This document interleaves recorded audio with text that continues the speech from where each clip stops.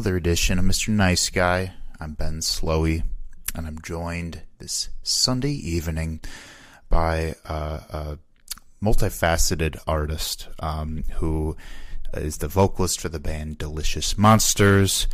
They are an artist who makes really rad clothing and tote bags with like album artwork on it. In addition to, other really cool clothing designs and everything. Their brand is called Always Be a Buddy. And they also host the podcast Zelvis Live from the Moon. And I'm excited to talk to them all about their passions, artistry, and why they do what they do. Thank you very much, Zelda, for joining me today. Thanks for having me. You're most welcome. How are you doing? How's your day? It's good. Things are really good. Good. Well, what did your day consist of? Well, today I've been working on making sure I have plants ready to get in the ground because it's nearing last frost. Mm-hmm. So I did that. I've been reorganizing my entire studio. I'm putting in I'm putting in a dark room for my printing projects and rebuilding my website. So it's just like a lot of stuff. Yeah, that is quite an itinerary, but an exciting one. We were saying before we started recording, it's a pretty chaotic time of year, but chaotic in a good way. You've said you've got the garden going. What are you planting? So I have about 15 different kinds of heirloom tomatoes, peppers, cauliflower, garlic, radishes, everything. My favorite thing that I grow is edible flowers. And so I have a bunch of nasturtiums, Johnny jump ups, calendulas. So I get really excited about edible flowers. Oh, that's awesome. Damn, that's a rad garden. I don't know if I've had edible flowers before. Yeah, they're really fun. I just got really into them a few years ago. So lavender is also big. You can just eat lavender, making lavender cookies and violet simple syrups and stuff for cocktails. So yeah, that's terrific. Yeah, right on. Well, cool. That's neat stuff. Also, happy May Day. Yeah, happy May Day. Yeah, to all workers out there. What we talk about in Mr. Nice Guy, we talk love and fear, passion and creativity. And so, Zelda, we have kind of met through just like the River West area, which is how I meet a lot of my friends these days. And it's been super rad getting to know you in the last year or so. Bought a shirt from you. It's like a sky blue shirt. Yeah. Oh yeah. And I've been really I haven't actually seen your band yet, but I'm really excited to see Delicious Monsters at some point. Oh, we have a show tomorrow. Yes, you do. And I unfortunately can't make it because I have a PSL meeting. But one of these days I will. Yeah. But yeah, I'm excited to talk about all of those things. And I guess kind of to start, to take it back a bit. So for one, where did you grow up? I grew up in essentially New Berlin, Wisconsin, which is about a half hour away from Milwaukee, right on the border of New Berlin and Muskego. Oh, sure.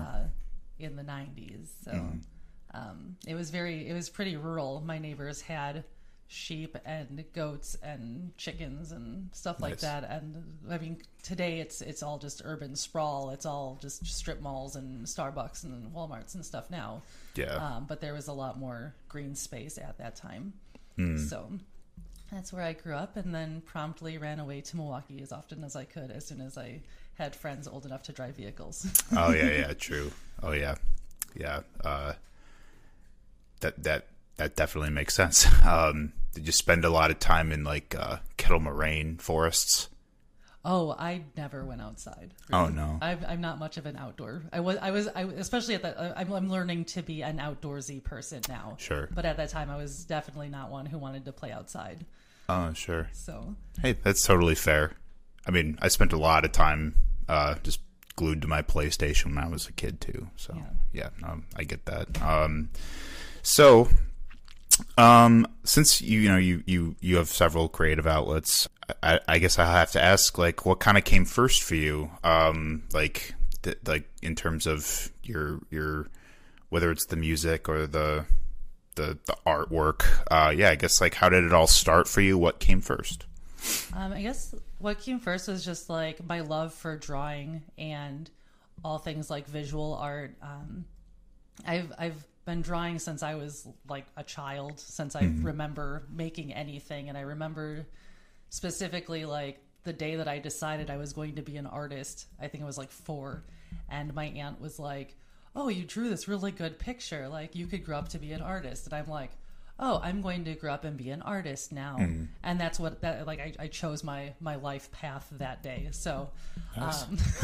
So I've been doing it since then. I've just been, like all through school, like grade school, high school, college, everything has just been like drawing pictures, everything. And along with that is just like being an art person. Like to me, like visual art and like musical art all go hand in hand. And so it was very much like, oh, I'm a weirdo artist, but that means I should also be a weirdo rock star. So sure. That came later when I developed like a love for music, but I feel like they go hand in hand. Absolutely. Yeah. Kind of seems like the logical next step, right? Yeah. And I think it's really fascinating, is that in so many ways in the past, and I guess like maybe in other scenes and stuff, like not to disparage Milwaukee in any way, but I feel like that there's like a very strict line here, whereas people are either visual artists or they're musicians, and there isn't a lot of like overlap, and I feel like there needs to be more overlap. I think of places like The Factory or just like a lot of like early folk music, like the folk blues revival kind of thing, where people, you had these happenings. You have this event where there's a visual art element as well as a musical element, and everyone kind of intermingled with each other. And here I feel like everyone's very like separated, sure, which is such a bummer, because I feel like there needs to be more like more cohesion between the scenes. Absolutely. Oh yeah, big time. And I guess I'm only speaking for my visual art community and my musical community as well. Sure. So I'm sure that there's other communities like within the city that maybe are more cohesive, but from my experience is just so separate, and it's such a bummer. Yeah, no, I definitely like hear what you're saying. Like, because everyone should be able to, like, if you have various mediums that connect with you, like everyone should be able to not just pick one and be able to explore all of that. Oh, absolutely. Yeah. Absolutely. Yeah. What were some of your favorite things you liked to draw when you were younger? I would always just draw like characters. I love drawing people, and like even like when I had just had like coloring books and stuff like that, it was like I would always just like go through all the coloring books and just color all the lipstick on all of the characters, like the Little Mermaid, like I don't know, whatever coloring books I had, is like everyone had bright red lipstick on everything. That's like the first and only thing I would color. It's like everything else came second. And so like when I started drawing everything, is just like I learned how to draw from like looking at Magic cards and trying to like emulate the amazing artwork on Magic cards, and just comic books. And I remember one of the most like amazing drawings that I had done was like a replica of Venom, because I nice. Loved comic books and stuff as a kid. And so or like even Psylocke, just like trying to get like all these like magic powers, and trying to emulate that in my own drawing. So I would just draw different like comic-y type characters, and even to this day I still really enjoy just like most of my illustrative work is still very like cartoony and comic-y, but and like in a lot of ways, like going to art school really crushed my spirit on being an illustrator, because I have absolutely no desire for realism in any capacity. Sure. But I've kind of learned to love the fact that I'm just kind of, a cartoon. So yeah, it's just like it comes through in my visual work as well as just like my general self. Love that. That's awesome. Yeah. I appreciate you sharing all of that. Do you have a favorite color? My favorite color is pink and green. Oh, good duality there. Yeah. I like that. Like strawberry kiwi. Yeah, exactly. Yeah, good stuff.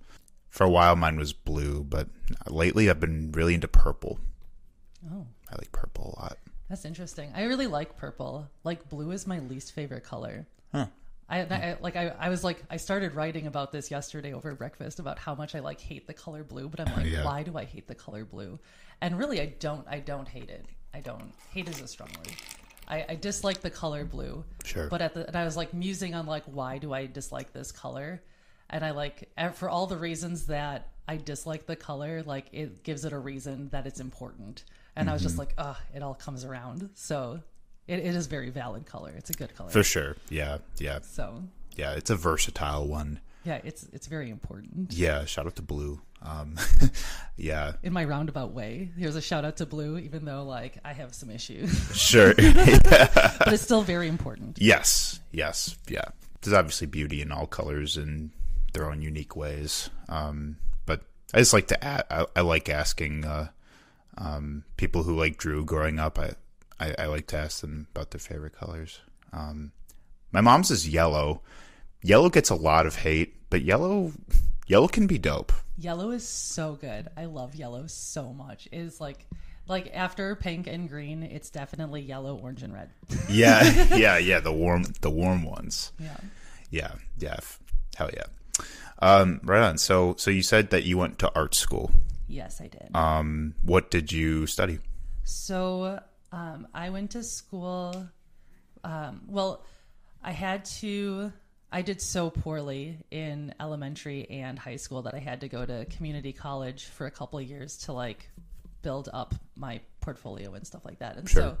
so I studied painting for 5 years at community college in Madison, and I studied under some really amazing people. And then I was accepted into a bunch of art schools, but I was given a full ride scholarship to MIAD, which I promptly dropped out of.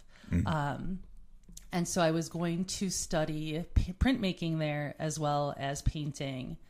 And I was only there for a week and decided that was not the school for me, sadly. So then I went to UWM a couple years later, and I studied printmaking followed by fiber arts. And so I studied painting for 5 years and then have a dual degree in print and fibers. So that's what I do. Right on. I can't really decide on what I still think about going back to painting sometimes, but Sure. I've kind of stuck with just fibers and print. Right on. Yeah. And hey, it goes back to what we were saying earlier. They're all just as valid as one another, the different mediums and stuff. So yeah, whatever just makes sense in that moment, I guess. Yeah. It's really important to understand, all of the mediums inform each other in certain ways. Totally. You have to understand some level of painting in order to understand certain, just everything. It's how you apply materials, how you apply the context and stuff. I guess I'm not being as eloquent as I would like, but I understand what you're saying though. It's just kind of how you frame a photograph versus how you choose to create anything. Yeah. Even just an abstract image is all important. Yeah. You're utilizing a lot of the same creative conduits. Yeah. Yeah. So I'd love to hear more about how you kind of conceptualized the Always Be a Buddy brand and that it's your thing. I'd love to hear kind of how it all started, what did you want to do with it, etc. So I guess Always Be a Buddy, I just needed a name for what I was doing. And I guess it all kind of So I was working as a bike messenger living in Chicago, and I broke my kneecap. Well, I didn't break it myself. I was hit by a car. Oh, damn. So it was broken for me. And so I was just like sitting around, and I had been making like Puffy Paint album cover t-shirts and stuff. And like, it was just like something that I wanted to do, but I was just making for friends. But given the situation I was kind of in, that I was just like, I need to monetize what I'm doing in a way that, you know, like will help me like get through this situation. Sure. And so I did that. But like Always Be a Buddy was essentially just kind of like, the name is taken from, like I totally stole it from a child's drawing that I saw at a museum once. Oh, no. So it really Sure. it just had like it stuck with me a whole lot because, you know, I think it's really important to be a good pal, you know. Of course. And so in regards to like what I was making, it was just kind of like it was like it started in this like need for money in a way, and just making art and like trying to do something that way, but it's evolved into something entirely different in the sense that, well, obviously it's like still a little shop and stuff, but it's evolved in the way that like we have to be like a buddy in the sense that we are like our clothing has impacts. So like I was gonna make a joke about how it's May Day, and like everything I do is like super political in a lot of ways, and so I'm just kind of like, how do I like transition to like this? But like our clothing is super important. Like everything is connected. It's like being involved in fiber art. Most of my undergraduate work was focused on labor practices, sweatshops, and how we produce clothing, and so and like who's making those clothing, who is.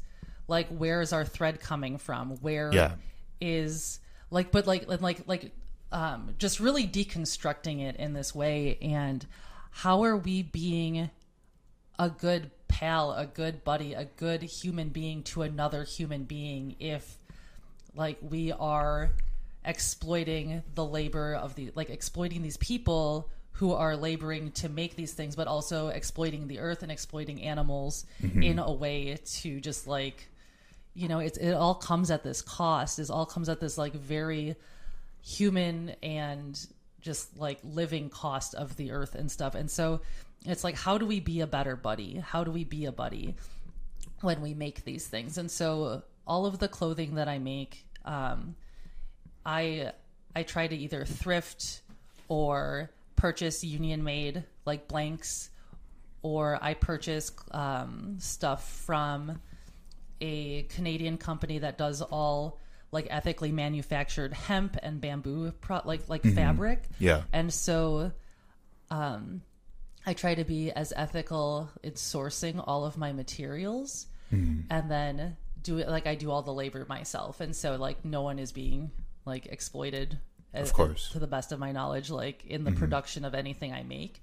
And it's just like it's being and like by eliminating all of like these other like steps and all this like all these other processes, like I dye all the fabric, I paint the imagery, I make the construct the clothing and stuff, it creates this like connection to like the source. And I think that's a really amazing like thing that people don't think about a lot, of like how we're all interconnected, how just, you know, like, you know, you bought a green shirt, okay, but like where did that shirt come from? Like, and then you can break it down that way. Where did that green dye come from? And you can break it down that way. And it's just like, it becomes so overwhelming. And like, you know, when you start realizing that like everything is atrocity. Of course. Oh man. Oh my goodness. Yeah. Yeah. Well, thank you for saying all of that and sharing all of that, because what you're talking about is extremely important. Yeah, like being intentional, like with the world around you, right, is like what it all like comes down to, you know? Like you said, everything is political. Like you can dissect every aspect of what we consume, what we eat, what we wear, what we listen to. Like all of it is political to some, like in terms of everything that, like how everything is interconnected and who made it, who distributed it, like who's profiting off of it. when you develop class consciousness, it just flips your whole like perception of your position relative to the world upside down. And the thing is like, I don't know, I think about this a lot. Like, what we consider to be radically left politics, really, like, they shouldn't be considered radical at all, because it harkens to the golden rule that we've been learning since we were little, which is treat others the way you want to be treated. Would you want to be treated, you know, with disrespect and with exploitation and with shame and manipulation and abuse? No, he wouldn't. So, like, that's why, like, a lot of these things that are considered radical politics really are just, you know, common human decency. We could obviously talk about this for hours, but yeah. Well, I think that, like, to bring it all back to art, it's really wild because I make art from a place of just kind of like I grew up at like well below the poverty line, and it's really a miracle that I've like just kind of like done what I have done, and I've been like a real privilege to be able to do a lot of the things that I've had the privilege to do. Mm-hmm. And especially choosing to be an artist and to just be as delusional as I am. Like, I say this like, it's like I could just be like, okay, well, I could just go get a real job, and like I have a job, like I am like a person that has to feed myself, you know, so I have a job, but I also make art on the side, and I still absolutely 100% believe that I'm an artist and mm-hmm. that I'm a rock star and I do all this stuff, you know. Oh yeah. And I haven't let those passions die or that belief die in anything. And it's like, at this point, I'm just like, is this just silly? Am I out of my mind for doing this? And the answer is no. It's because that's like the most radical thing that I can do, is be like, no, I am part of this. Like, I am an artist. I am a rock star. I am a celebrity. I 100%. Am everything that, you know, like we give away so much of our own power and our own creative power to, like, you know, who we see on like movies and television and stuff like that. And that power is within all of us. And so like, right. So like, because like when we give like our power away, like our creative energy and our power to just watching TV, like, I'm sorry, this is kind of like a rant. I'm like really passionate about like how much I hate like celebrities. Oh yeah. Yeah, for sure. But like I think of like the Ashcan School in like what was it, like the early 1900s, this like art movement where they used a lot of grays and browns and stuff like that, and it was just like very ugly, but like it was very important to like ennoble the working class, you know. And it was very much like well-to-do, like rich people, like highlighting and elevating the poor working class and the prostitutes and the orphans and all this stuff, you know, mm-hmm. like the seedy underbelly of New York. And it's just like, no, like, I mean, I'm glad that those paintings exist because it's really important to like have paintings of these people, you know, but mm-hmm. at the same time, it's like, it's never the working class artists who get to go anywhere and be like, this is actually what it's like. This is what I'm painting. This is how, and we're slowly getting there. We're not there yet. And so it's like, even after going to art school, like my whole feelings about being an artist have changed drastically. It's like, who actually gets to still be a celebrated artist and who is just like a craftsperson or who is just a hobbyist. And like, I like have like a vendetta. So it's just kind of like, it's a warranted one. It's just like, ignore Hollywood, ignore like any kind of radio possible. It's just like, make your own music, celebrate the people who are working at like restaurants down the street who also have a band, and like those people are the celebrities in your neighborhood. Those are the people who deserve all of your attention and all of your money. So so I'm like really passionate, just like making sure that all of my friends know that they're the most amazing, celebrated, famous people I know. Fuck yeah. Shout out to all of you. You're all rock stars, you know. But yeah, because it's all just like, I don't know. It's wild. Yeah. No, you're so right. I mean, like you're saying about what was the the style of art from like the early 19th century, you said? Or? It was called the Ashcan School. Okay. And it was, I think his name was like Robert Henry and John Sloan, something Lux. Lukes. I can't remember. But it was very much like, people enjoying the nightlife and just like everyday scenes of people going out and just doing what we do as like working class individuals, Right. And it was just like, it was just so obnoxious, like the way that they were just like, but these are like, and they like had the best intentions, like to like just be like, no, they're humans, they have lives, right? And I'm just like, oh my god, this is wild. What a concept, yeah, like, yeah, because it depends a lot on what perspective it's being told from, like exactly. That it's being, the way it's being conveyed. That's why, like.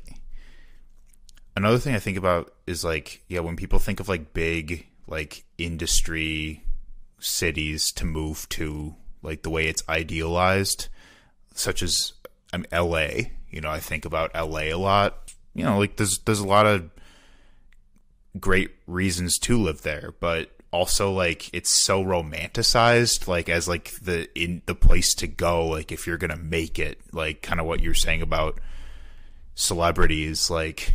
If you're gonna make it, like that's where all celebrities go, but then you go there and like it's so rampant with like so many like socio-political and economic issues. Like there's so many homeless people, and when you see like the underside of what is so romanticized in the media, in this like just hyper competitive sphere of media, and I really hate it too. Yeah, it's really wild. Like, because I feel like with places like LA, it's like it's so concentrated. Like if you want to make it, you go to New York or LA, or you go to these larger places, and it's really unfortunate because it's similar to like brain drain in a way, but it's like this like creative drain, like it's the weirdo drain. It's like, I want to say it was like Willem Dafoe, maybe. Is he from Appleton? I think he's from Wisconsin. But I think there was a quote that he said that was like, Wisconsin's biggest export is all its weirdos.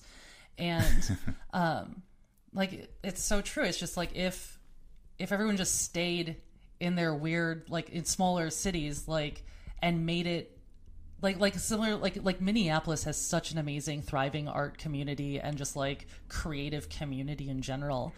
And I'm thinking about like, we don't have that in Milwaukee the same way that other cities do. It's like everyone leaves to go to these bigger places, and we don't have. And what bigger places have like is the resources, and sadly, with the money that provides those resources, there's this like horrible, just like dynamic of just like the haves and like the absolute have-nots. It's like even living in Chicago, it was like.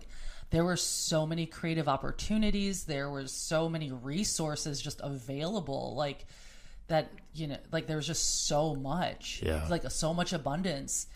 But because there was like the hyper rich, like allowing for those resources to kind of like exist and like for them to like invest in and like whatever, it's just like it allowed for the complete opposite for that to thrive as well, sadly. Because there was no support. There's no like reciprocity in any capacity. Yeah. Which is just like a symptom of like, it's all part of capitalism. Of course. So very hierarchy oriented. I like the Midwest. I like living in the Midwest. I don't like the winters, but I do love the Midwest. There's a lot of amazing opportunity out here, and I love the people, Yeah. Yeah. So I'm not a big fan of the Midwest, but it's where I live. Sure. Yeah, it's all at the end of the day. It also just comes down to taste too. Yeah. But it's fine. Yeah. So anyway, so we were still talking about always be a buddy and like your philosophy behind it, and so I guess like what has it kind of become up to this point, like. Because I know, you have like an online shop and whatnot. So like, what has it kind of like, how has it evolved since you started it? So I started it in Chicago when I was living there, and I've lived in Milwaukee again for 2 years, and it's evolved in the sense that I've started doing so I still make shirts and I still make totes and I still make like all that like all the wearable stuff, but I also started making rugs, as many people have like caught on the tufting thing. I'm really in love with tufting. But I think it's like, it's me, like, cause my main goal with Always Be a Buddy and just things that I make, it's like, how do I make something functional and beautiful at the same time? Like, how do I make something that's like, you know, like cause I'm really drawn, or like pulled rather. It's just like, I don't like the concept of just making an art object, something that just sits there and takes up space and doesn't do anything but because like owning art is just such a capitalist thing to do. It's just like you own this valuable object and that's it. That's what it does, you know? Yeah. And it's like, if I'm going to perpetuate making art in a certain way, like I want it to be utilized. I want it to be beneficial for both like the person who made it in order to like provide beauty and commentary into the world, but also like for like the person who receives the art and purchases it, like they're also like allowing it to like live and continue in a certain way. So clothing was really important and what I really enjoy, because it's like, I make this thing and then people can like give it a new life. Like they'll take on the person. Cause I think of the clothing that I make as another being, as like another person. And so it's like, you become like friends with this little jacket you bought or like a sweater, and like you take it like if it's your favorite thing. And like, I always want it to be like your favorite item of clothing. It's just like, you take it with you, you share these experiences, and they like hold, like fibers, like hold that memory kind of thing. And you have those memories, and it's like it like takes on a life, and you have stories with it. But it's the same thing with like, why, like I want people to have rugs and books and like magnets. I want like people to be able to like there's so much opportunity with tufting. And like, so I've been working on a lot of like really interesting modular home decor that's not just like on the floor or just like on a wall, or, you know, it's just like, how do I get these things in motion? How do I make like this like tufted thing? Like, how do I get that in motion, and how does that travel with you kind of thing? And how does that build a story with you? And so, I'm really excited to just make these like companion pieces. I guess it's like, how do I make like fiber companions for people that's cool. to hang out with? So, and like, so that's kind of how it's evolved, because it's just like, it's moving from just being like, because I feel like it relied so heavily on being just like like a puffy paint album cover shirt. You know, I want it to be more like, this is a being and this is what it's doing, instead of just being like, this is what the image is, and the image is of importance, you know? And so like, just kind of like making sure that they are seen differently.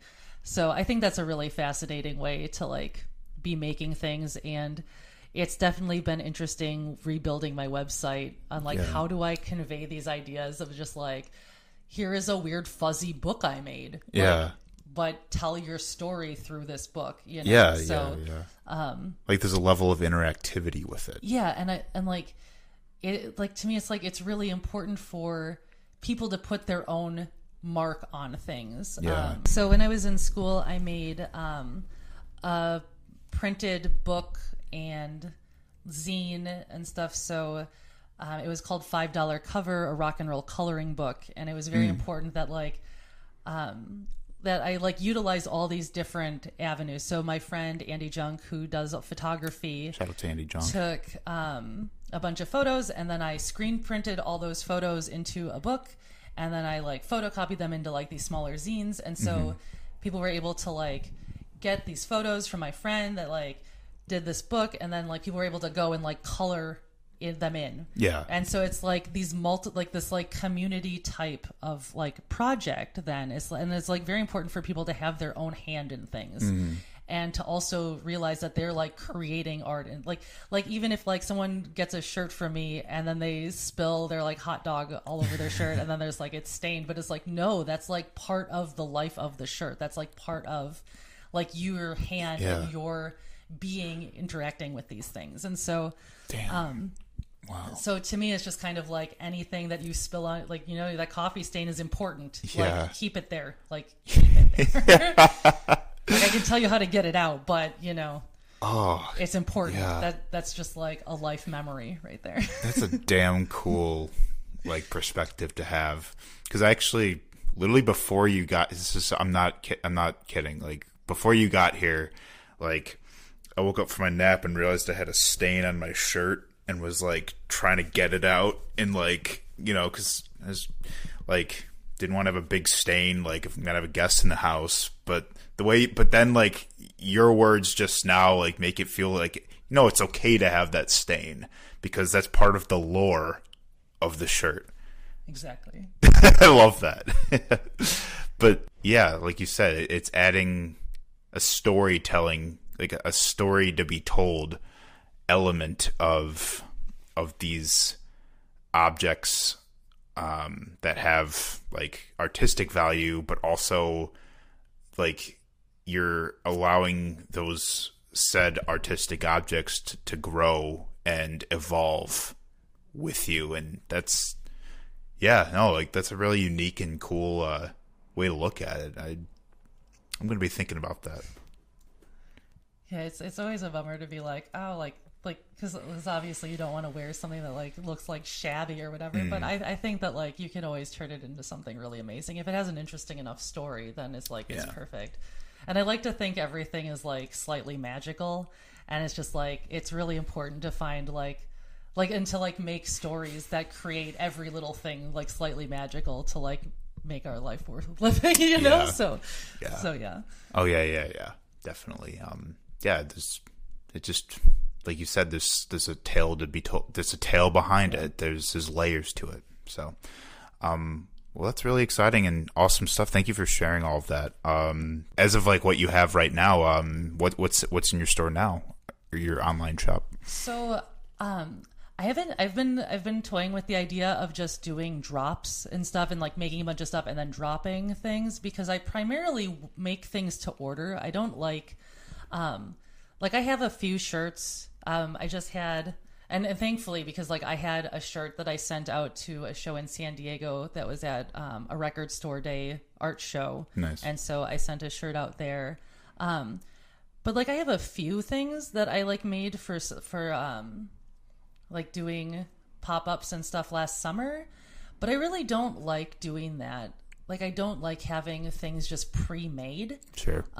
Because I think it's wasteful, and then, like, people who, like, absolutely love something, but then it's the wrong size. And, like, especially with clothing, it's, like, to me, it's really important to, like, make sure that all of the things that I make are accessible to all bodies. Yeah. And so it's just kind of... I don't want to just, like, make a bunch of stuff and then have someone feel disappointed because I don't have something in their size. Mm-hmm. And so, like... aside from waste and stuff like that, it's just like I really enjoy making things to what the person wants, so that way it's like super unique and something that they super want. And like I feel like a lot of like shopping and a lot of like clothing is just kind of like people just telling you what you want, and that like then just like feeding that into you and be like, you want this, and then you're like, oh, I guess I want this. It's all presets, and it's just like, no, what do you want? Like and especially like with something like I just make t-shirts and long sleeves and sweaters, or sweatshirts. And so it's like, no, really, what do you want? Like, you want like 6 different colors? Like, what do you want? Like, what does your dream shirt look like? And like, I want to make that. I want to make something that's like your favorite thing. So, I think with like my tufted pieces, I'll probably be doing just drops for that, because it's just kind of like, people will know the idea and then they'll have an idea for aesthetic. And if people don't like it, then I'll just put it in my house, you know? Sure, yeah. But with clothing, I think it's really important that I do things like custom made and it's all to order. And so, of course. Yeah. So I don't really care. I don't have a lot of stuff in my shop at the moment. I do have a few things. So if you really like Bob Dylan, I have a medium-sized Bob Dylan sweater. Right on. Yeah, for sure. you want to personalize everything that you share with others, and that's an admirable thing. So I'll be posting a link to Always Be a Buddy, Zelda's website, in the description. How about we talk a little bit about Delicious Monsters? Yeah. You up for that? Yeah, absolutely. Right on. Delicious Monsters started late last year, and it was just kind of like Joe Cannon and I were sitting at X-Ray Arcade being like, oh, it's just like, this band, like we can just make this weird band. And then I had already, like my partner, James is the drummer of Delicious Monsters, and we had already decided that we were going to start a band called Delicious Monsters. And so it was just kind of all pulled together. And then, our pal Duck was like, I don't know, I wanted Duck in the band. Hell yeah. And I don't drink all that often, but the one day that I drank last summer, I was out of my mind, just being like, let's start a band. You should be in my band. and bless his heart, he's in my band. Hell yeah. Not my band, our band. But, for sure. That's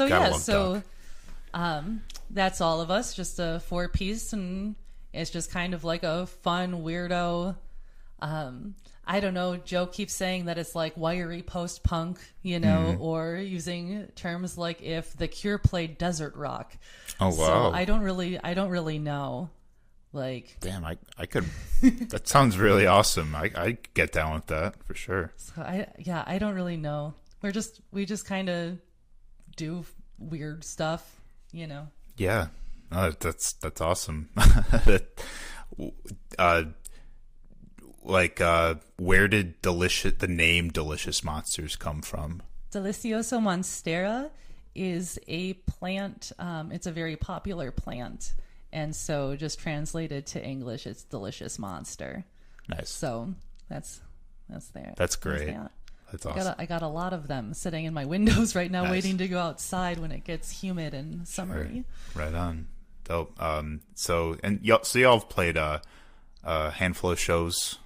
Yeah, we started practicing last year, and we've only recently played shows. I think we've played our 6th show on Saturday, so we're still fairly new. When we got a show coming up tomorrow, and then on the 13th of May at the Noise Together studio. Yeah. Right on. So that'll be a good time. Both of those should be really fun. Hell yeah. That's awesome. I remember Doc and I got coffee a few months ago just to catch up, because I hadn't seen them in like a few months, and he was telling me about the band, and the way he was describing it, it sounded really unique and fun, and so I do really hope to catch a show soon. Tell me, so you're the vocalist. I'd love to hear more about like kind of your lyrics and the things like you've been writing about with the songs. So I guess a lot of the lyrics that I've been writing about have been coming from my current obsession with aliens and cryptids. Hell yeah. And just the paranormal in general. We have a song about pareidolia, which is when you look at something like the clouds or wood paneling or something, and you see faces, or you like, that looks like a dragon and it's just a cloud or something. And so that's what pareidolia is, and I think it's really fascinating that it's just like, what did I see out the corner of my eye? Yeah. It's just like, it's something, whatever. So we have songs about that. There's our new song we haven't played yet is called Glass Delusion, because I'm also currently going through a historical royalty phase. And so there was a princess that they kind of lovingly called the Glass Princess, who believed that she swallowed a glass piano as a child, and that it was still inside of her in her like early 20s. And so she would have to like carefully walk upstairs and walk down sideways like through the hallways, because she had swallowed this glass grand piano that existed in her stomach. Wow. And so it was a song that, it's just kind of like, it's a silly love song, but using a glass piano as like a metaphor kind of thing. So just stuff like that. It's just, I try to be more creative than just like, love song. I'm, because I'm kind of cheesy that way. And so it's just like, I don't know. I just write about stuff like that, but I try to make it more interesting. Yeah. Oh, it's super fucking cool. Yeah. Yeah. Well, right on. Awesome. Yeah. That's awesome. That is really cool. Do y'all have any plans to record or anything? Or? I think we're recording next month. But yeah, hopefully we have a tape out by midsummer, and that should be fun. At least have something online. We don't have anything yet, but sure, it's getting there. Fuck yeah. Yeah. Stay tuned, y'all. Delicious Monsters. And then the last thing I wanted to talk about a bit is your new podcast, Zelvis Live from the Moon. Do you want to share a bit about what you have going on here, and just what the deal is? So, Zelvis started as Zelvis and the Rock and Roll Martians in the before times, and I would play shows live. I would play shows live in person. But I would play shows either just myself with a backing track or myself and the Rock and Roll Martians full band. Sure. And just I would do like Elvis cover sets. Sure. When was this? This was like 2019 that I started doing this. Sure. Okay.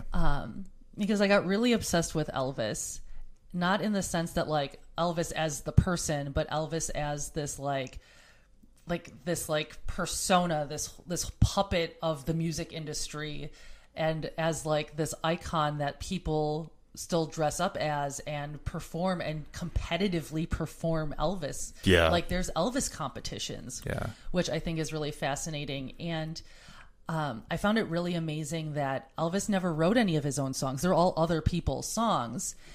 And so it was like, people want to disregard these really good songs. Like a lot of his songs are so good because they don't like Elvis. And it's like, but the songs aren't even about Elvis. Like they're not his songs. Yeah. And as a way to like highlight the songs and take the power away from that icon, I wanted to kind of just make this like this alternate story, and that I am Zelvis and I live on Mars, and I come from Mars, and I have this whole backstory, and I like ended up on Earth, and it's just like these songs were so good, and disregard Elvis because like whatever, he came and he did like whatever, but the songs are legitimately good. So let's learn about these songs. Who wrote these songs?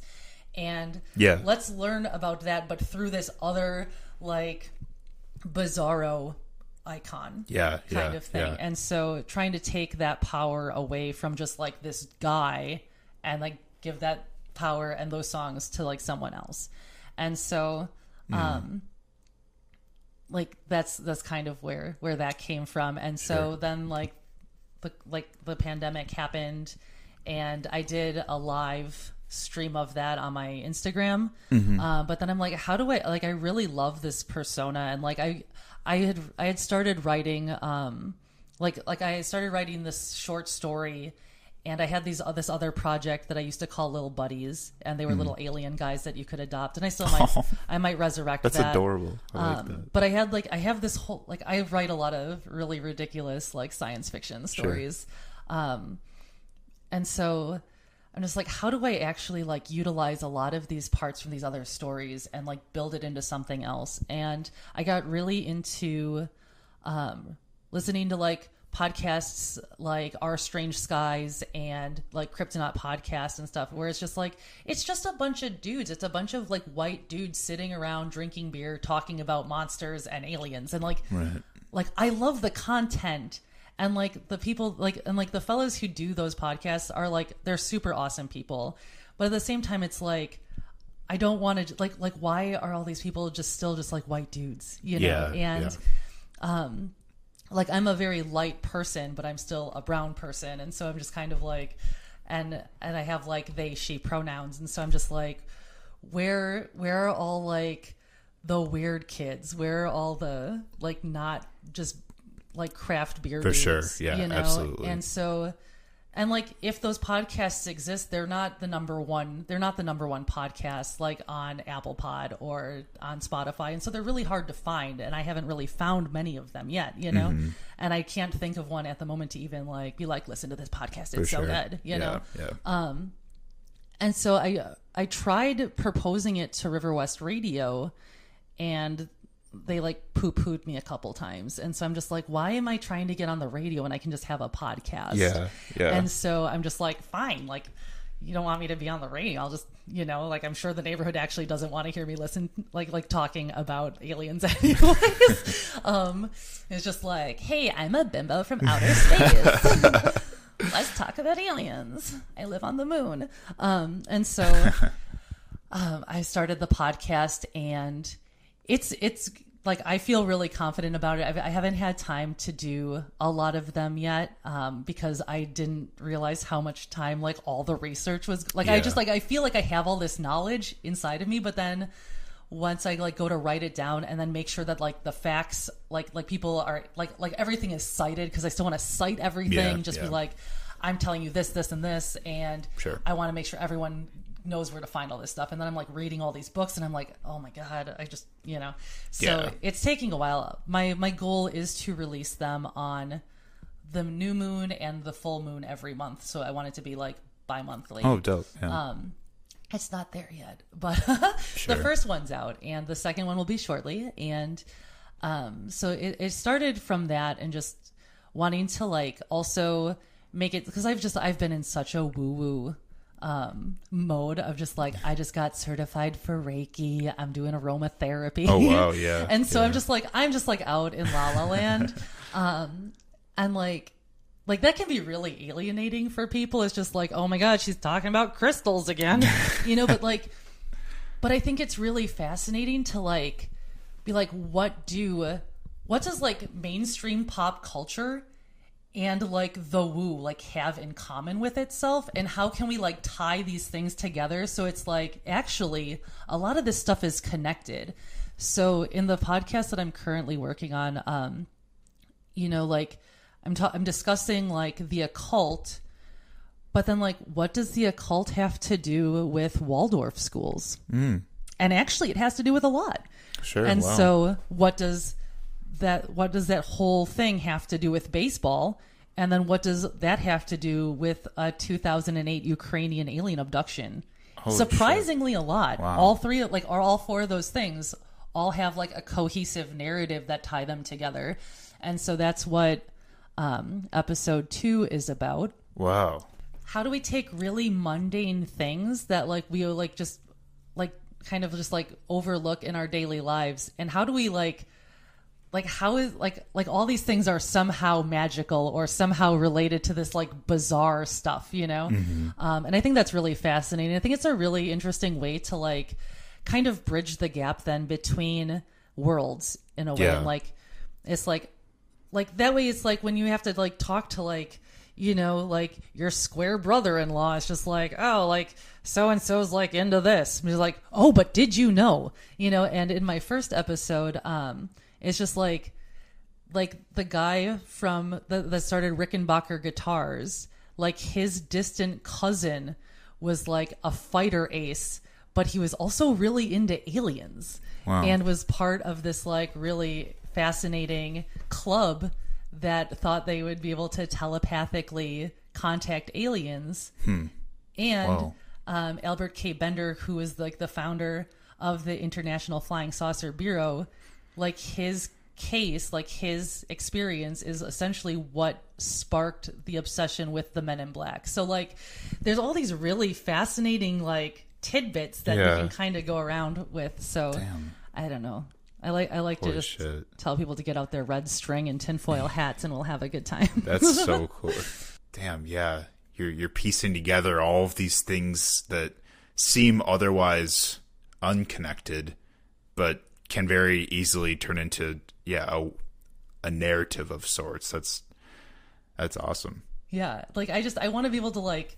I've never seen a single episode of Sex and the City, but I feel like there's something there. Like I'm sure I could trace that back to some kind of like nonsense. Sure. Yeah. And I say nonsense in like the most loving way possible. Yeah. But Wow. but I think it'd be really cool to be like, did you know? Yeah. I know nothing about that show though, so I haven't like I'm just like Oh yeah. There's so much you can do with that. Yeah. Like there is That sounds like a very immersive project to explore and have fun with, but also really like help people look in things in a totally different way. And I'm thinking about what we were saying earlier about like how, what we were saying, like, all these things are so connected, all these things are interconnected, and that can definitely be the case with, stories of, like paranormal and cryptids. And I'm really into this shit too, actually. Like I've spent a lot of time reading like about cryptids on like Wikipedia and like and I used to have all like the books of lists when I was younger, like that had like all of those like crazy stories, like UFO sightings and shit. It's very immersive. Yeah, and I think that like there's like so many podcasts just like they like get information and then they give you the information that they just compiled. And that's really important. Like I've learned so much from podcasts like that. For sure. But I think it's also important to like pair that up against different things. And I think just like, because like my brain works in a way of just like, how is that connected to this? How is this connected? Yeah. I think that's really also really important because there's so much of this stuff also. And I think this is why it's taking me such a long time to get episodes out, because I want to be as thorough as possible. Mm-hmm. And like all these episodes, I feel like it's going to be like a never ending episode of the X-Files. It's like overarching and then like story of the week monsters. But we have to really take into account also that a lot of paranormal things, a lot of alien things, like woo-woo wellness stuff, it all comes from a lot of this stuff comes from like really uncomfortable places. Like it comes from like very racial, like alienating kind of places that like is so messed up. Yeah. Like I don't even like it's just like, how does synchronicity, like what does synchronicity have to do with racism? A whole lot. Like I'm going to do like this whole episode on just like the occult and Nazis. And I'm just like, oh my God, that's like a 6-part episode. Yeah. And it's just like, it's so hard because like these things are really cool. Like I love aliens and I love cryptids, but there's this like seedy dark side of like all of this stuff. Like there's like a seedy dark side of like crystals and wellness. And it's just like, this is out of control. And so it's like, how do I like talk about this stuff, but also like make sure that everyone knows what these things are about? Like there's like this really good show that I enjoyed. It was called Hellier.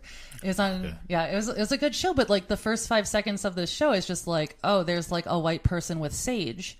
And then it's just like, I obviously like indigenous people are like all colors, but like at the same, so I don't want to like just jump on this person. Like maybe this person isn't just like a white person, like, maybe they are of indigenous descent, like in using sage, but like, I like point all this stuff out. I'm just like, oh, that's really questionable. This is really cringy. And then it's like throughout this show, it's like, oh, they're reading the book, the Rebirth of Pan. And I'm just like, oh, that guy was a Nazi. Yeah. And so it's just like, it's just like how, but like, they might not even know that. Like, like people might not even know that a lot of these sources are written by just like awful people. And so it's like, I don't even know that. Like, I'm like learning this as I go. And then I'm just like, oh, do I have to like go back and like, and so there's like all this information that I just like, I like don't have yet. I need to be like Neo in the Matrix, just like get it all in there so I can like sort and process these things. And so it's just like making sure that like I talk about all these really fascinating things, but then also going back and being like, well, this is really cool, but it's also rooted in this, or it has ties to this, but there's also these avenues that like are less cringy, and it's just like the star. I don't know how deep on TikTok you are, if you're like into star seeds or something, but I could go on. Like, it's just like that has a lot of like issues with like, depending on what star system you're from, there's like an Aryan thing. I'm just like, I don't know. It's wild. Well, actually, like I'm glad you brought that up because like I have read a lot about how the Nazis were into like a lot of new age spiritual practices and shit. Like it's like the new age to like alt-right pipeline shit. It's really scary. And so up. It's just like, and then like you listen to a lot of podcasts and they don't delve that deeply into it, because it's like on the surface it's really cute and amazing and like feel good, it's like, good vibes only and like whatever, and just like the moment you get deeper, it's just like, oh no, what is in and then it's just kind of like, so I think it's really important to like learn how to like navigate these interests, because they're so interesting, and it is like so much of it is just for everyone. Like it's not just like, it's like you can be abducted by aliens, whoever you are. I promise they will abduct you if you want to, even if you don't want to. They're not into consent apparently, but it's just like the narratives that get spun, and like how people use that power over vulnerable people, and and it gets really scary. And so like I want to be able to provide a podcast that like gets into the fun parts, but also reminds people and informs people that there is a deeper and often like cringy element to a lot of these things that they should know about. That like a lot of the fear mongering and the dangers. And it's just like, it's because a lot of these like fringe topics are vulnerable people, and a lot of the, like even with like when I did my Reiki training and stuff like that, it was just like so much, like I was so worried, because in some ways it's like you could easily prey off of vulnerable people who are looking for some kind of positive healing outlet, and it's just like it's not fair to exploit people that way in any capacity, and it's just like, like this is just don't just don't be a good person. Totally right. Really like appreciate all the like everything you have to say on this topic, because it's absolutely important. Like, learning of the fears of what governs people to act out of fear. I mean, it can teach us a lot about how to move forward positively, assess problematic behaviors in like in a lot of these practices of like what originated with these stories of like UFOs, paranormal, conspiracy theories. They like you were saying, that when they come from a place of vulnerable people, that can teach us a lot about how that is being weaponized today, and what we like how to like push back against that, like moving forward, and learning to practice, and how you can practice like those like fascinations with whatever it is you're into, whether it's woo stuff or paranormal stuff, but in an ethical way. Yeah, absolutely. And there's definitely like ethical ways to do things, and mindful ways to do things that isn't like harming people, of course. And so, it's just like being able to arm yourself with that knowledge and act on it appropriately. Exactly. So, yes, most definitely. Last thing I wanted to talk about real quick, just for the sake of time, but I understand you were doing a mural at Cactus Club. I am doing a mural at Cactus Club. Would love to hear about it. So my pal Amanda is doing a thing called the Seed Library, the Milwaukee Seed Library. And it's similar to like the little libraries that pop up, cool. like the Leave a Book, Take a Book. Oh, yeah, there's one right across the street. Only it's with seeds. And so the first one, I believe, is at Cactus Club. It is already set up. You can go take a seed packet, leave a seed packet, get your garden, That's start lovely for your garden. And so, unfortunately for the weather this weekend, I wasn't able to paint this weekend, but it will be painted as soon as the weather holds out and is not as moist. Right, yeah. Sorry, I'm just going to say moist again because I know people hate it, but I like saying it. It has been moist. But yeah, so I'm really stoked about that mural. And then I'm not allowed to talk too much about it, but I do have an art installation at a bar that will be opening in Walker's Point that you can update your podcast with when I'm available to give that information. But I'm really excited. So Will do. So I'll have the mural out Cactus and then the installation at another secret place. Hell yeah. We love to see it. Yeah. Well, awesome. Wow. Zelda, I had a great time talking to you on the show about all the things you do and why you do it, and I really just appreciate like the way you look at things and how you perceive like yourself relative to the world around you, and like the role that like all of us play, and the whole concept of always be a buddy, and also like Delicious Monsters sounds like a ton of fun. Zelvis Live from the Moon sounds like really fascinating, fun, that is intriguing, but also fun. I've just had a great time. So thank you for being a guest. Yeah, thanks for having me. Thanks for listening to me rant for like an hour. Oh, for sure. No worries. As we're closing out, Zelda, I ask everyone the same 2 questions, and you can answer however you'd like. The first question is, what keeps you up at night? Nothing. I sleep very soundly. Do you? Yeah. I mean, I guess like it would be coffee if I have coffee afternoon, but I'm sure, yeah. I sleep pretty well. Well, that's actually the second question, is what puts you to sleep? Oh, like literally or figuratively? Either, honestly. Like, I get an array of answers. Yeah.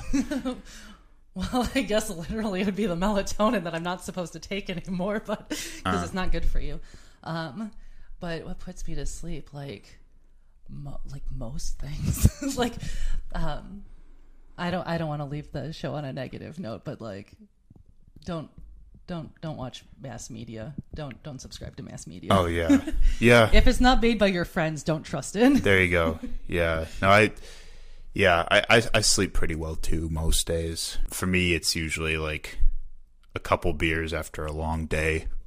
But honestly, yeah, I'm just like, I'm really fucking busy right now, so I just like pass out at the end of the day.